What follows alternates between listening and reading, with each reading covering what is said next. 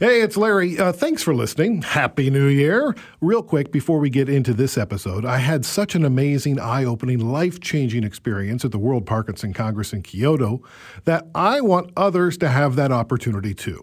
So Becca Miller and I and 24 of our PD community friends have launched a year-long WPC travel grant fundraiser. We're each doing a 2-week Facebook fundraiser. Mine's underway right now because my birthday's January 9th. All the money raised will be used to help offset travel costs so more people with young onset Parkinson's can attend the next WPC in Barcelona in 2022.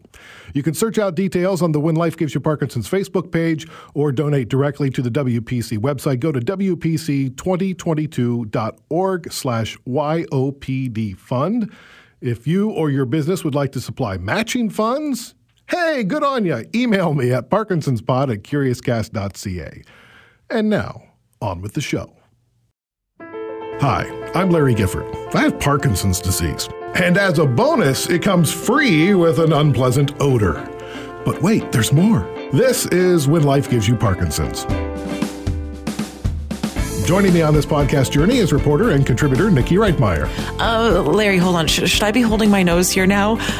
Frankly, I don't think that you smell any different than you did before. You've only known me with Parkinson's. We didn't know I had it when we met, but my body chemistry was already starting to change, and my wife sure noticed. You know, there were days where we're just like, dude, do you not realize that you smell?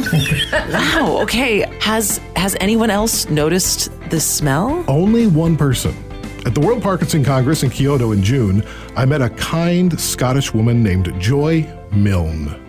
My husband, when he was 45, was diagnosed with Parkinson's, but I, in actual fact, smelt a change in his odour 12 years before that. Okay, so she smelt a change. What did you first think when you heard her say this? I thought, well, that's kind of kooky, like a little bit out there, but you know, I'm open. But like, I thought it would be like a fun feature story, and then I realized there could be some legitimacy here that could lead to some great discoveries down the line. But I want to really introduce you to her because, you know, I think people, hey, it's the woman who can smell Parkinson's, but she's Joy. And she is full of joy, but she is a somebody. She is a person, and she had a husband, and his name was Dr. Leslie Allen Milne. He was a consultant anesthetist. She was a nurse practitioner. But long before that, their bond began as high school sweethearts. They met at 16. Les was the junior Scottish breaststroke champion. He'd go on to swim for Scotland against South Africa in 1965, play water polo at university. He was the Dundee College Athlete of the Year in 1972. And Nikki, you know what? Back then, he smelled good. He had a wonderful male musk smell. He didn't wear deodorants or anything. He was a swimmer. He'd go swimming, and he didn't bother. And he did have a lovely male musk smell. And when did that change? He was 31, just before his 32nd birthday. And I said to him, Les, you're smelling. You're not washing enough, which didn't go down well. So how did she go from, Les, you need to wash more, to, I can smell Parkinson's? Well, it took a while. It was a long journey. After Les's diagnosis, they moved back home to settle down in Perth, Scotland. That is where they attended their first Parkinson's UK support group meeting. And Joy could hardly wait for that meeting to end. I came out and I thought, wait, I've got to get him home. Sat him down at the dining room table. I said, look, come on, have a seat. He said, well, what's wrong? I said, have a seat. And I said to him, all those people who have Parkinson's in that room smell similar, if not the same, as you. What are you talking about, he says. I said, they smell the same as you. Remember me going on about the smell? Right. Oh, we'll have to go back to the next meeting. You know, the doctor in him, he'd done research before with anaesthetics, so, we've got to go back. But the next meeting was in a month's time. It drove me mad. When is it? Is it this week? No, it's next week. Yeah. Because he's fairly well on then in his Parkinson's. So, yeah, we went in, and I say this to people. I went and helped with the teas. And we brought a box of chocolate biscuits, because then everybody would speak to me and they would want a chocolate biscuit because, you know, the sweet tooth and Parkinson's. And I would smell as I handed over the biscuits. I can't believe that Les didn't start immediately asking like a million questions, because I have so many questions for her. Right. If my wife came to me and said, hey, I can smell your Parkinson's, I would be like, what? Well, let's have a conversation about this. How do you define that? Like, and so then to go through all that, those extra sniffing everybody as they're coming up for the biscuits. It's kind of funny. As she's telling me the story, I'm just like slack-jawed. Yeah, no kidding. What a strange thing she must have been experiencing in those moments. Well, just think about, like, is nobody else noticing this? Yeah, am I the only one? Just incredible stuff. Yeah, really. So what happened next? We went home. I mean, he couldn't wait until we got out the door on the next meeting. I said, I'm right. It's all different levels, but they all have this smell. And he said, levels? And he went, yes, levels. So being a doctor, he looked at the meetings we were going to be going to for Parkinson's in Scotland. And there was this one at the Regenerative Centre in Little France in Edinburgh. And he looked up Dr. Thilo Kunath, and he said, this is the man. This is the man you stand up in front of. So I am, to my shame, I have told Thilo this. I didn't hear one word of his STEM talk. I was very, very nervous about doing this. And he was quite relieved that, you know, he'd done his talk. Yes, that was fine. And he asked for questions. And I stood up and I said, well, why are we not using the fairly strong smell of Parkinson's to diagnose it earlier? Total silence in the room. I get a feeling of shudders when I enter that room now, in which I do once or twice a year. And I think, and he said, do you mean the smell, the loss of smell? I said, no. People with Parkinson's have a definite smell. And he left it at that. Wow. He spoke to me after, but we left it at that. And I left him to go off and do his thing, which I'm sure he will tell you about. This would be a great time to introduce Thilo. My name is Thilo Kunath. I'm a reader in regenerative neurobiology at the University of Edinburgh. Do you remember the first time you met Joy? I do. I remember. What was that like? I remember the first time very clearly. I was giving a talk to people with Parkinson's and their carers. It was during Parkinson's Awareness Week in Edinburgh, in the UK. And at the end of my talk, I entertained questions, and this is when Joy asked me about Parkinson's and the odor of Parkinson's. And when she first asked the question, I said, yes, they do lose their sense of smell. Yes, people with Parkinson's. And she said, no. She said, do they smell differently? Yeah, I was just flabbergasted and confused, and I didn't really understand what she was talking about, but I definitely remembered it because it was very unusual. What did you do after that meeting? Directly after the meeting, I didn't do anything for several months. Essentially, almost put it out of my mind, but about 9 months later, I was interacting with a cancer biologist, and she was working with me looking for biomarkers to write a grant for biomarkers for Parkinson's, and I mentioned this lady. I didn't know her name at the time even, that she thought she could smell Parkinson's, and then this professor then convinced me that she might not be crazy, that some cancers have an odor, and you wouldn't expect a cancer to have an odor, that maybe she had something to it. Did you think she was crazy? I didn't think she was crazy, but I thought it was an unusual question, and I didn't know what it meant, and it's just something that I would never think was even possible. Okay, so other diseases have odors as well. Yeah. I mean, there's a lot of ongoing research around smell of Parkinson's and other diseases like cancer. And I'm going to tell you about 3 studies that Joy has taken part in. And the first one was with Thilo and Perdita Barron, a professor of mass spectrometry at the University of Manchester. Now here they have a woman who claims she can smell Parkinson's. So I asked Thilo, well, how do you prove that?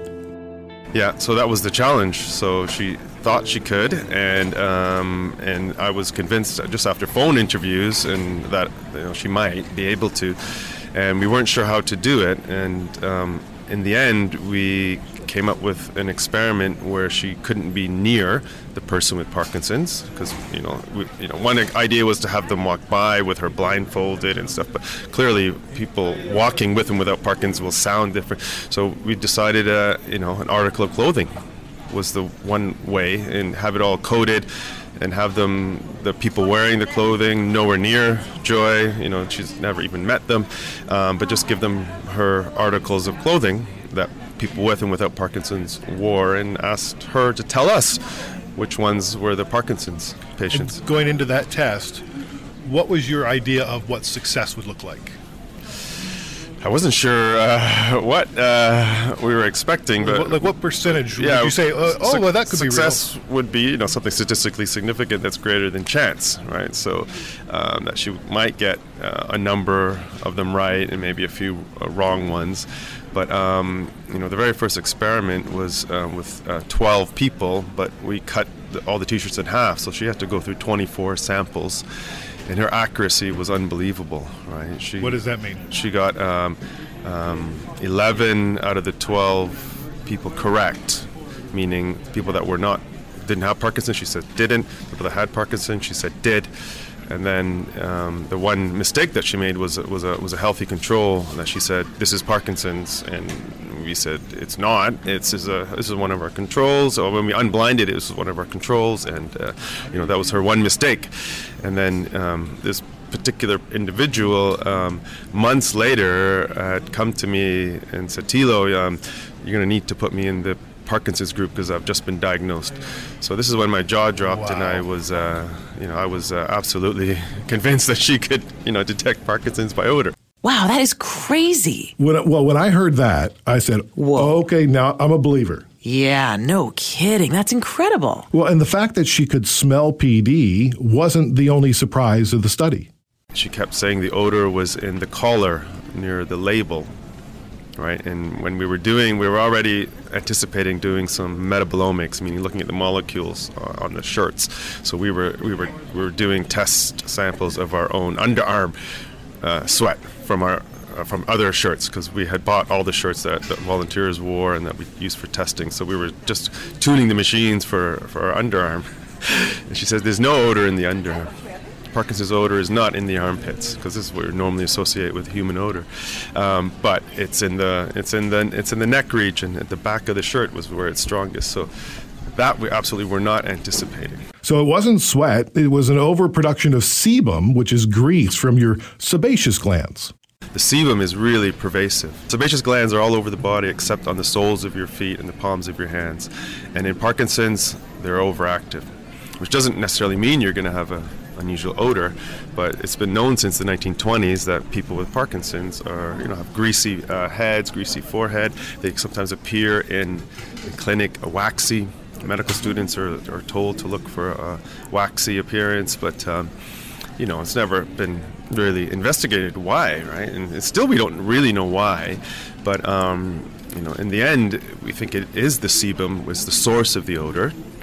And then a beautiful paper by Perdita Barron that I'm an author on, and Joy Milne have identified some of the molecules that are more overrepresented in this odor. Okay, wow. So they've gone from saying that Joy can smell PD to identifying that she smells sebum to discovering the actual molecules that she's smelling. This is amazing, right? This is why I'm so excited about this. So Professor Barron hooked Joy's nose up to a machine. It looks like a fancy oxygen mask.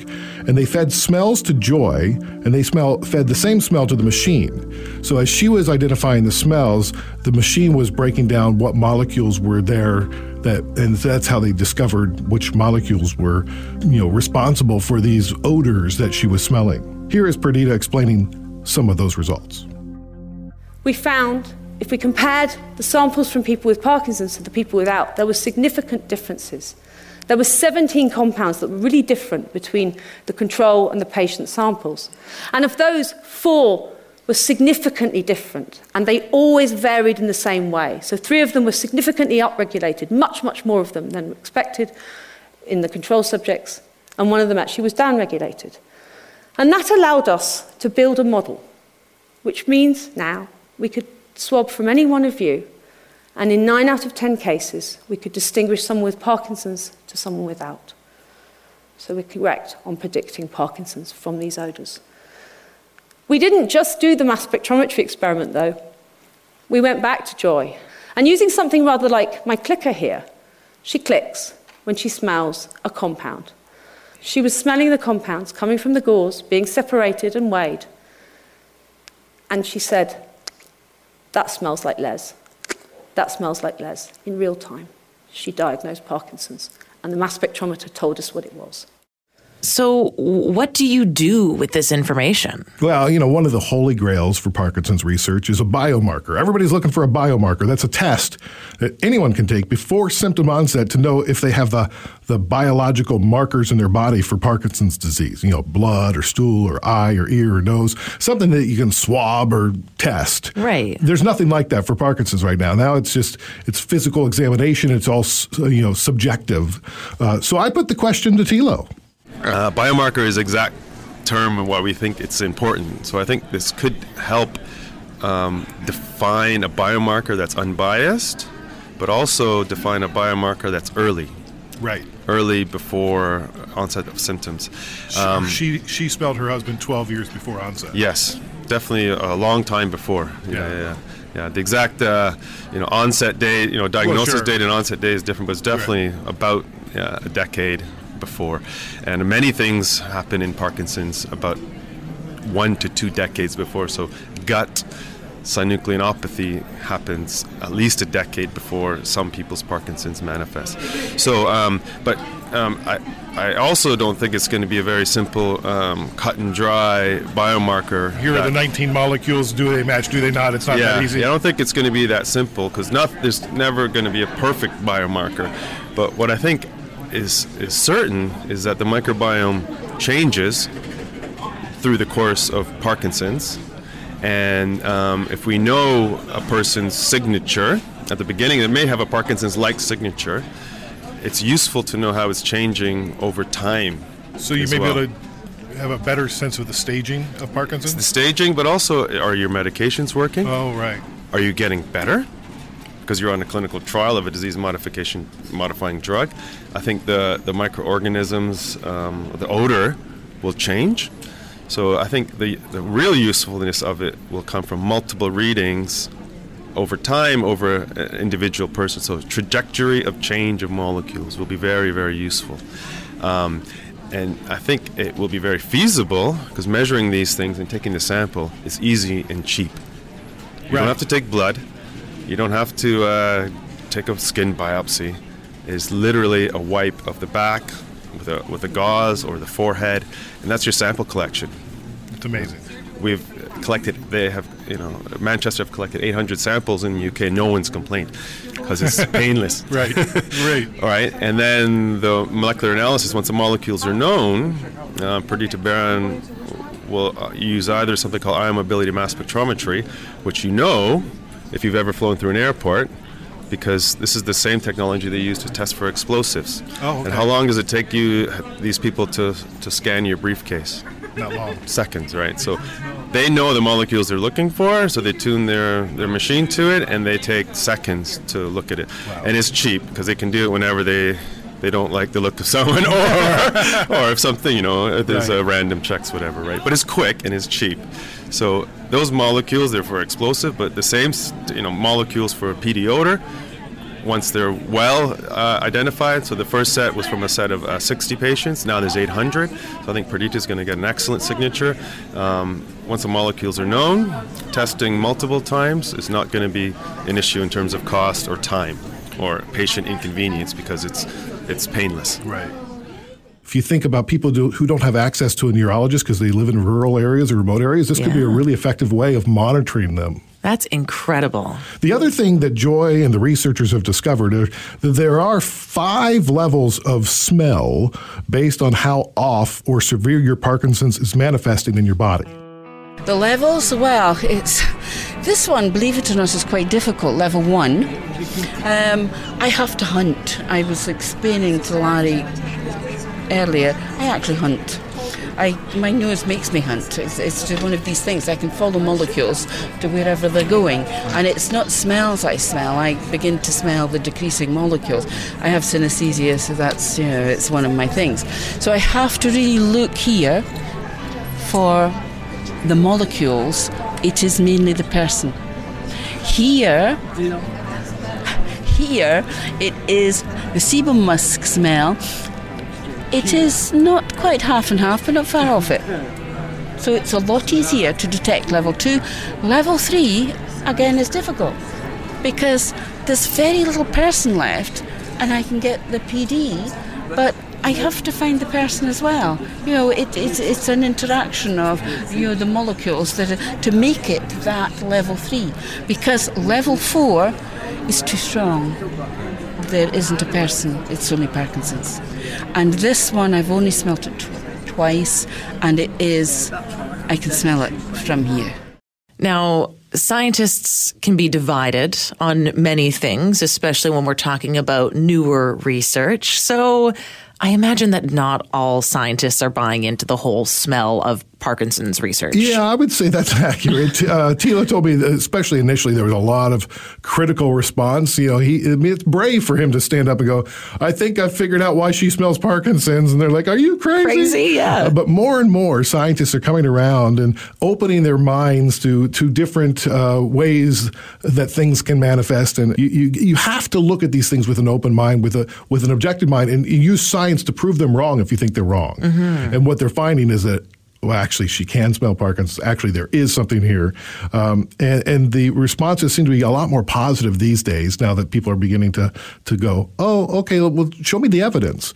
I also asked Joy about this. Since you've been published around the world and become kind of a pseudo-celebrity for your nose that knows, what kind of reaction have you got? Very, very nice reaction by people involved in these diseases that need help. What about the other people?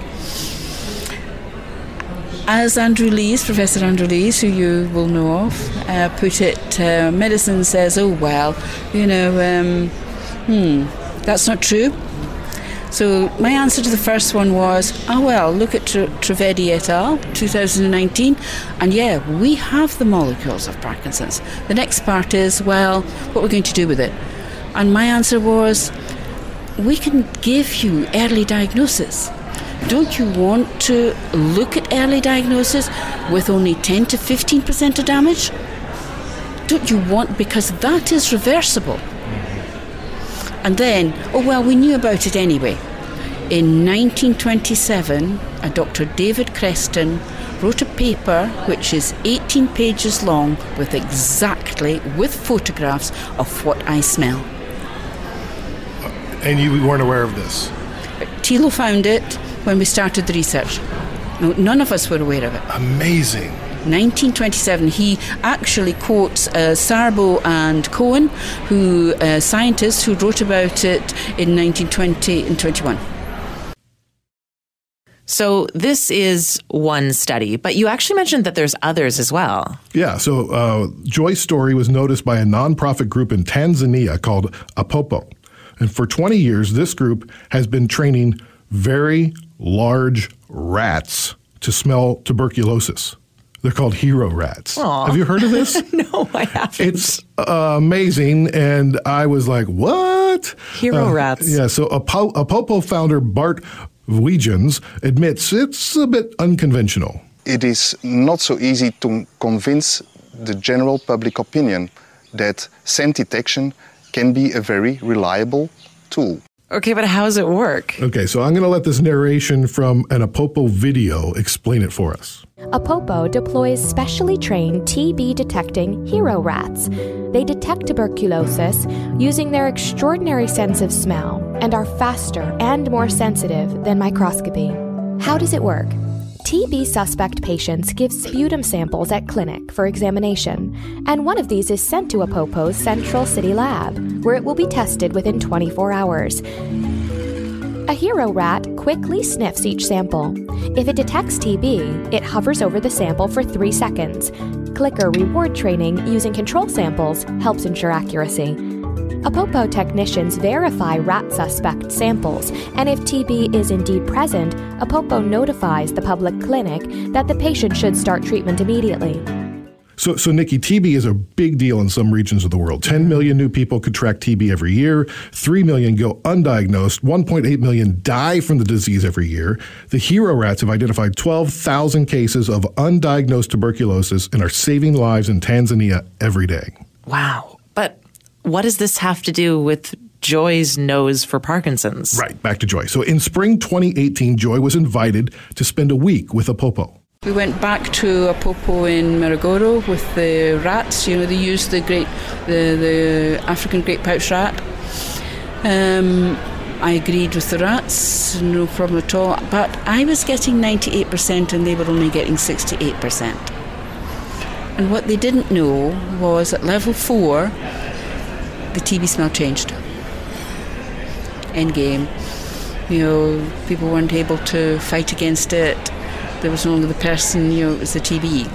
So the rats weren't trained on the different smell, which was a big revelation to them. And I think it's important that medicine begins to look at the fact that how does an elephant in a tribe know that an elephant's ill and they protect it? How does a wolf know who's in the pack and is ill? They know the smell. You know, so animals smell when they're ill. I believe they do it, sharks know as well. They have a super sense of smell. So why, we're the sentient beings, so why are we not accepting it? That humans, their bodies are screaming out, I'm ill, come on. So hold on, she can smell tuberculosis as well? Well, apparently, and better than the rats. But it turns out TB may actually be responsible for Joy's super smeller. When did you realize you had a super smeller? It was when I was nursing that I began to realise. I nursed, now I'm going to be 70 in January. So I nursed a long time ago. I actually nursed TB, you know, so it was in Britain then. So we're looking at a certain Nightingale ward, 16 beds down either side, 4 or 5 up in the middle in the winter. Only flimsy screens. Patients weren't allowed out of the bed. That would make the ward look untidy. So I built an olfactory medical library without knowing it. Lifting sputum, mugs that were a sort of ceramic with a lid that didn't fit, which we had to then pour into tubes to go off to the labs. It was very much, you washed your hands everywhere you went. The bedpans were in metal trolleys. They were big, metal shaped, so that anybody, any size could get on and off them. We then put a film of tissue paper over them, took them back to the sluice. We looked at them to make sure that everything was okay. We put them down the sluice. Well, for my nose, I was going... I was taking all those molecules in of all those different diseases without knowing it. Wow, this story keeps getting more and more interesting. Well, it makes sense now that she was surrounded by all those fluids and unhealthy people, and she could begin to discern whether somebody was doing good or bad based on how things smelled coming out of their body. That is just incredible. So the Apopo CEO, Christoph Cox, blogged about her visit, and it reads, quote, "Unlike our rats, Joy can communicate directly with us, and her observations are very interesting food for thought. For example, Joy closely observed the rats' sniffing behavior and made several recommendations related to their behavior and other conflicting scents in the working environment. Joy's visit was extremely interesting and helpful, and we hope to have her back in the near future so that we can direct her to a more focused study from which I believe we will learn a great deal." And she is going back, Nikki. Oh, really interesting stuff. Yeah, so we'll have to get an update down the line of how that goes. So there's another study that Joy is involved in? Yeah, so this is the third study I talked about. At the World Parkinson Congress in Kyoto back in June 2019, Joy shared a study that she conducted with a person with Parkinson's named Allison Williams. Now, these two were exploring the levels of smell that Joy could identify, and the poster was presented, it was called Parkinson's Smell Levels, Symptom Management and Empowerment, when Joy met Allison. So over 2.5 years, as Joy smelled Allison's levels, Allison could begin to feel what Joy was smelling. It's knowing what my smell is, and I've got this wonderful new word called interoception, which is like perception, but it's as perception of what's going on inside me. So with knowing what my smell level is, I now know what that feels like physically and emotionally and mentally. So if I find myself slipping from a 1 up to a 2, usually because of stress or a virus or something like that, I know what I can do to actually bring my smell level back down again. And that is phenomenal. That is It's empowering. Oh, hugely. Yes, hugely empowering. She's changed your life. We've changed it together. Well, sure. We've changed each other's lives. Yeah? We have. When Joy first met Allison, she was at a high 3 on Joy's levels. Upper to level 3 in my levels. You should be seeing your doctor, because then your Parkinson's is going off. You should stay at a 1 to 2 if your Parkinson's is being controlled. And during this trial, now that she can monitor her own levels, Joy says Allison's symptoms have greatly improved. The sense of smell, she's got 80% of her sense of smell back. Now that is disease modifying. And you look at the mood, she's a lot better. Swinging her arms. So, but, she has been very good. But this difference is, Allison was really stooped. Very, very, and really shuffling. And that was my sort of swearing episode, going back in the car. Yeah. And so she was able to get these outcomes by doing what? What she has done is she started off with Tai Chi slowly. It wasn't I'm going off to do everything, which is not good for anybody. And then she thought about the Pilates and dance. She does Latin movers. She then got herself a gym trainer who understands her ups and down days, which was really good for her. And the amazing thing is, her partner and her, David and her, decided to do the big Japanese drums. I mean, the drumming is fantastic. When she started, she could not keep in rhythm. Don, don, sit, don, sit, don, duck on, don, sit, don, duck on, don, duck on, don, duck on. Now she's in perfect rhythm. Don, duck, don, and so on. And it's just magical. And I think that's nice. The outcome of the story is that she is now in perfect rhythm, right and left. Man, that's really, really incredible. It's given so much back to her. Well, and this is tangible evidence of how you can use Joy's super smeller, right? Mm-hmm. It's you can see how it's gone from I can smell Parkinson's to you can empower yourself by understanding what I smell. Yeah, and it's interesting that we've seen 3 examples now of Joy's, as you say, smeller really working. Yeah, it's great. It's really amazing. Did she smell you though, Larry? Funny story. You can smell me.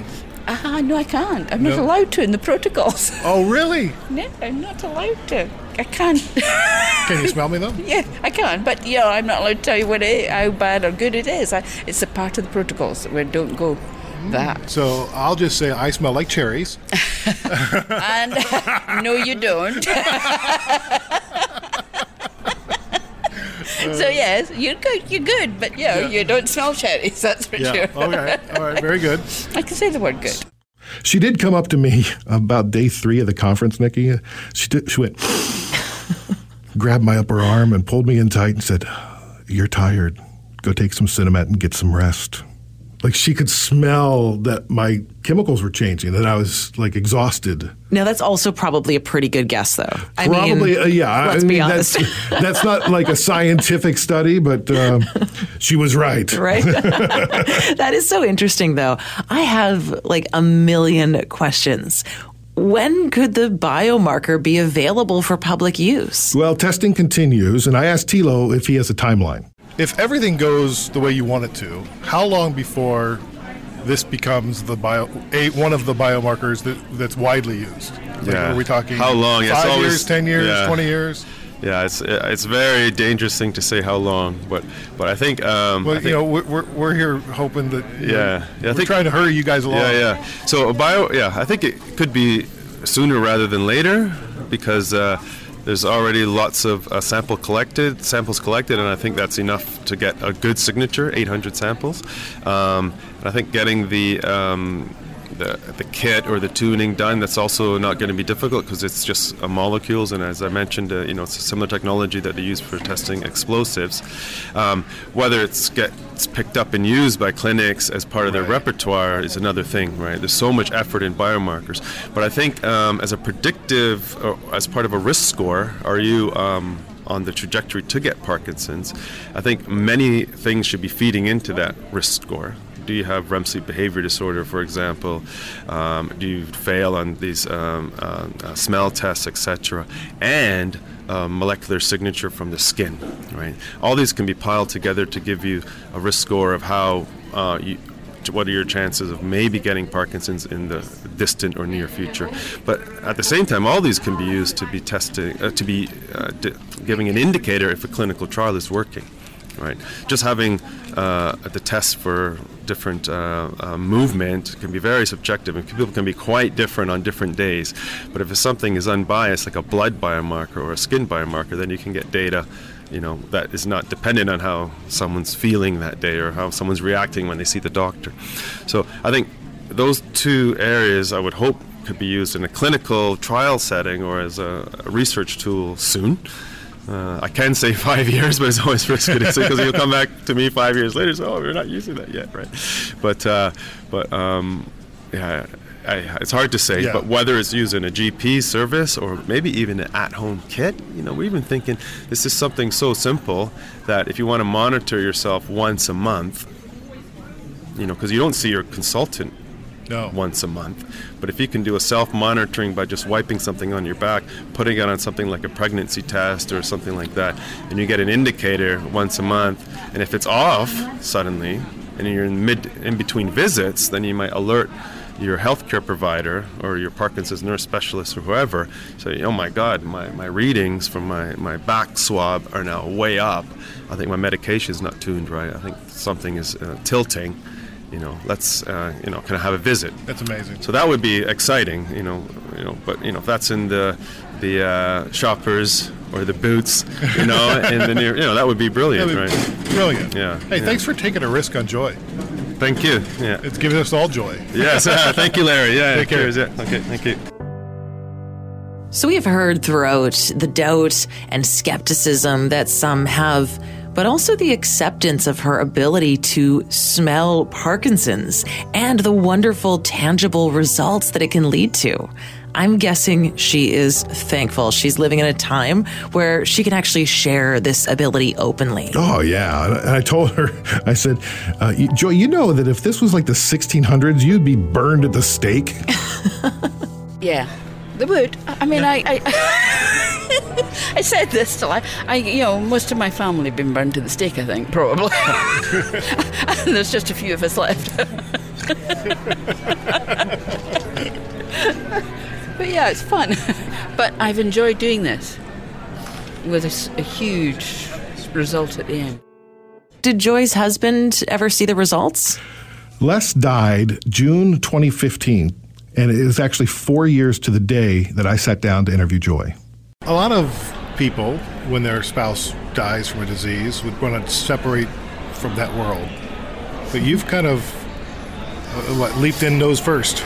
There were 2 nights that Les was very frightened. He knew it was the end.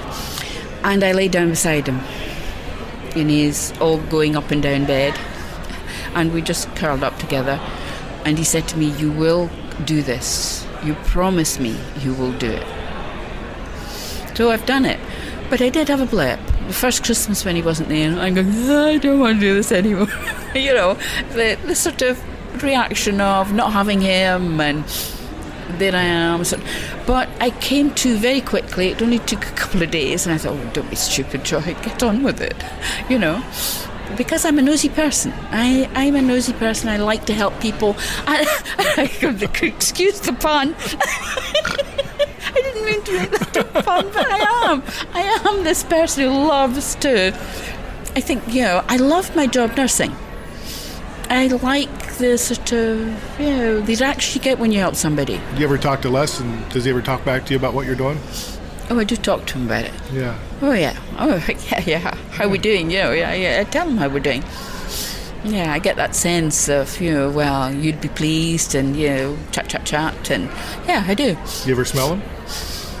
Now there goes a problem. 10 weeks ago, I was looking after my son's cat, and they have Les's leather chair. Electric leather chair. Rolled it back, put my head back into the cushion, and I went, oh, there you are. The smell was all around me. His smell was all around me. It was finally sweet. It was. It just, it was quite comforting, strangely enough, to know I could actually get back to him. So Nikki, you know how you said you didn't smell a change? Mm-hmm. And I said, well, it's because I already had PD. Right. That's kind of true. Thilo says it's also because not just anyone can detect the change in odor. It is interesting that it's always a carer that recognizes the change. So when Joy's story broke in the medium, like many emails were sent to myself and to Perdita of women, mostly women, saying, oh, my husband's odor also changed. And, so it was, Joy wasn't unique. Well, this seems like the perfect time to check in with your wife. Larry and Rebecca sit down each week to talk about the episode and to check in on how each of them are doing. The great thing about Joy is now that it's scientifically proven, you can look at that and go, okay, next time I encounter something odd or crazy or weird or something I don't understand, don't dismiss it offhand as sort of, hey, isn't this a cute story? It's like, well, I wonder how impactful the story can be, and be more curious about it and more open-minded about what about what could be. Yeah. It also was a reminder about the struggle that the scientific community and medical community has when challenged by these kinds of things.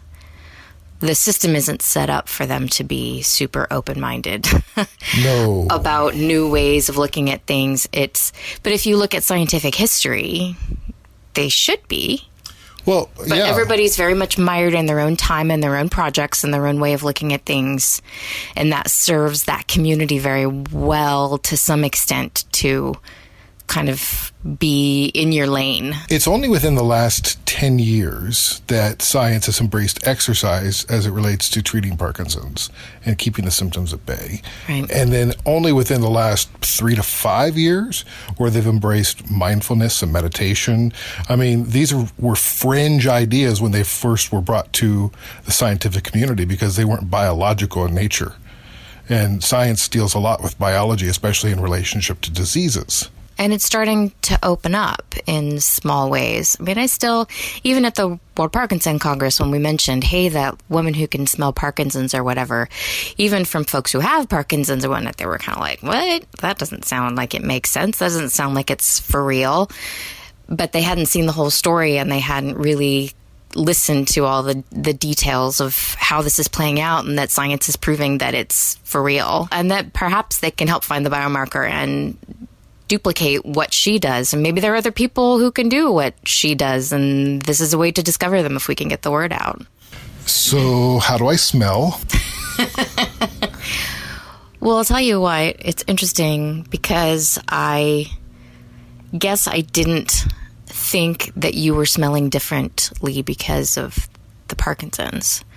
I think my assumption is that you were less able to smell yourself, which any of us, if we lost our sense of smell, we would be less sensitive to our own body odors and whatnot, right? So, and then you've been talking about how I didn't change my habits at all. I've been washing every day, just like I always do. You shower every day and change your shirts, and you haven't changed what kind of shirts you've been wearing or whatever. But you'd certainly have been smelling differently. I've really only noticed it since I've been noticing everything, which is since your diagnosis. Right. But as with many things that we've been discovering and remembering, it did occur before then. I would say even before we moved to Vancouver. For sure. I would say when we were living in California, which was pre-awareness, pre-diagnosis. You smell good. Yes, but you can't smell anything, so how would you know? I think you smell good. You're assuming. I love you. I love you too. You smell like Larry. Oh. And I love Larry. Good. I love Becky. Next time on When Life Gives You Parkinson's. How are you feeling about the DBS surgery in a few weeks? After 8 years, for me personally, I'm not afraid of the surgery anymore. Kind of a bit nervous. So being switched on is just, well, it's how can I describe it? Amazing. What's the one thing that you're really happy that you can do now that you couldn't do before? Be there when kids need me. Every time. So George is 5, so George's got a new daddy, haven't you, George? New daddy. New daddy. Music's always been there for me, but I could play less and less and less up until the point of my surgery, but now it's just opened my creativity. It's blown out wide open because then I can just play for longer. DBS was on our radar almost as soon as Jim was diagnosed. My name is James Smurden. He was heroic about it. He was flirting with the nurses when he went into the surgery, and he was flirting with the nurses when he came back out. So, what did you hear when they drilled a hole in your brain? You hear everything. I think, some people look at Jim and they see his Parkinson's advancing and the symptoms and they say, gee, that's too bad the DBS didn't work. It did. Yeah. Right? It did work. Mm-hmm. So what are some of the things that you get to do? I can drive, I work, I live my life. How's life? It's 8 out of 10. This is When Life Gives You Parkinson's, a Curious Cast podcast. Our presenting sponsor is Parkinson Canada, parkinson.ca. Thanks to our special guests, Joy Milne, who continues her research and collaborations in using her gift for the betterment of Parkinson's, Dr. Thilo Kunath, who was honored in August 2019 with the prestigious Tom Isaacs Award. That's presented annually by the Cure Parkinson's Trust and the Van Andel Institute in Michigan, to a researcher who's shown the greatest impact on the lives of people living with Parkinson's and involved people with Parkinson's in a participatory way in their work. Professor Perdita Barron, you heard some of her TEDx Palo Alto talk on this episode. Look it up. The title of it is Diagnosing the Smell of Parkinson's. And thanks to Allison Williams, Apopo, and Rebecca Gifford. Also, special thanks to our promotional partners, Spotlight YOPD, the only organization in the world with the singular focus of raising awareness of young onset Parkinson's disease. You can find them at spotlightyopd.org. And in the U.S., Parkinson's IQ Plus U. This is a free series of Parkinson's events from the Michael J. Fox Foundation to educate and empower people with Parkinson's and their partners. Go to michaeljfox.org/PDIQ. And thank you for listening. Please take a moment to subscribe to this podcast on Apple Podcasts, Spotify, CastBox, or wherever you listen to podcasts. While you're there, give the show a rating and please leave a comment about why you enjoy listening to the podcast. Check us out on social media. It's at Parkinson's Pod on Facebook, Twitter, and Instagram. Email us at parkinsonspod@curiouscast.ca. And we'd also love to add your voice to the pod. We invite you to record your message at speakpipe.com/whenlifegivesYouParkinson's. Keep positive. Keep exercising. Keep listening. We'll talk to you next time.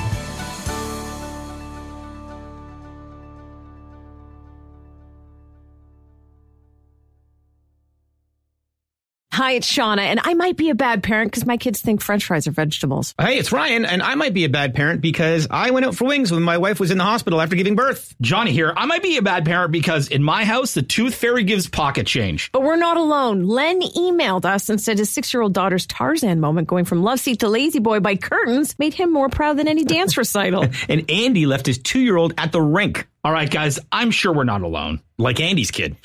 For stories and confessions like this, make sure you check out our podcast. It's called Bad Parents, and it's available wherever you get your podcasts. I left a glove at the rink.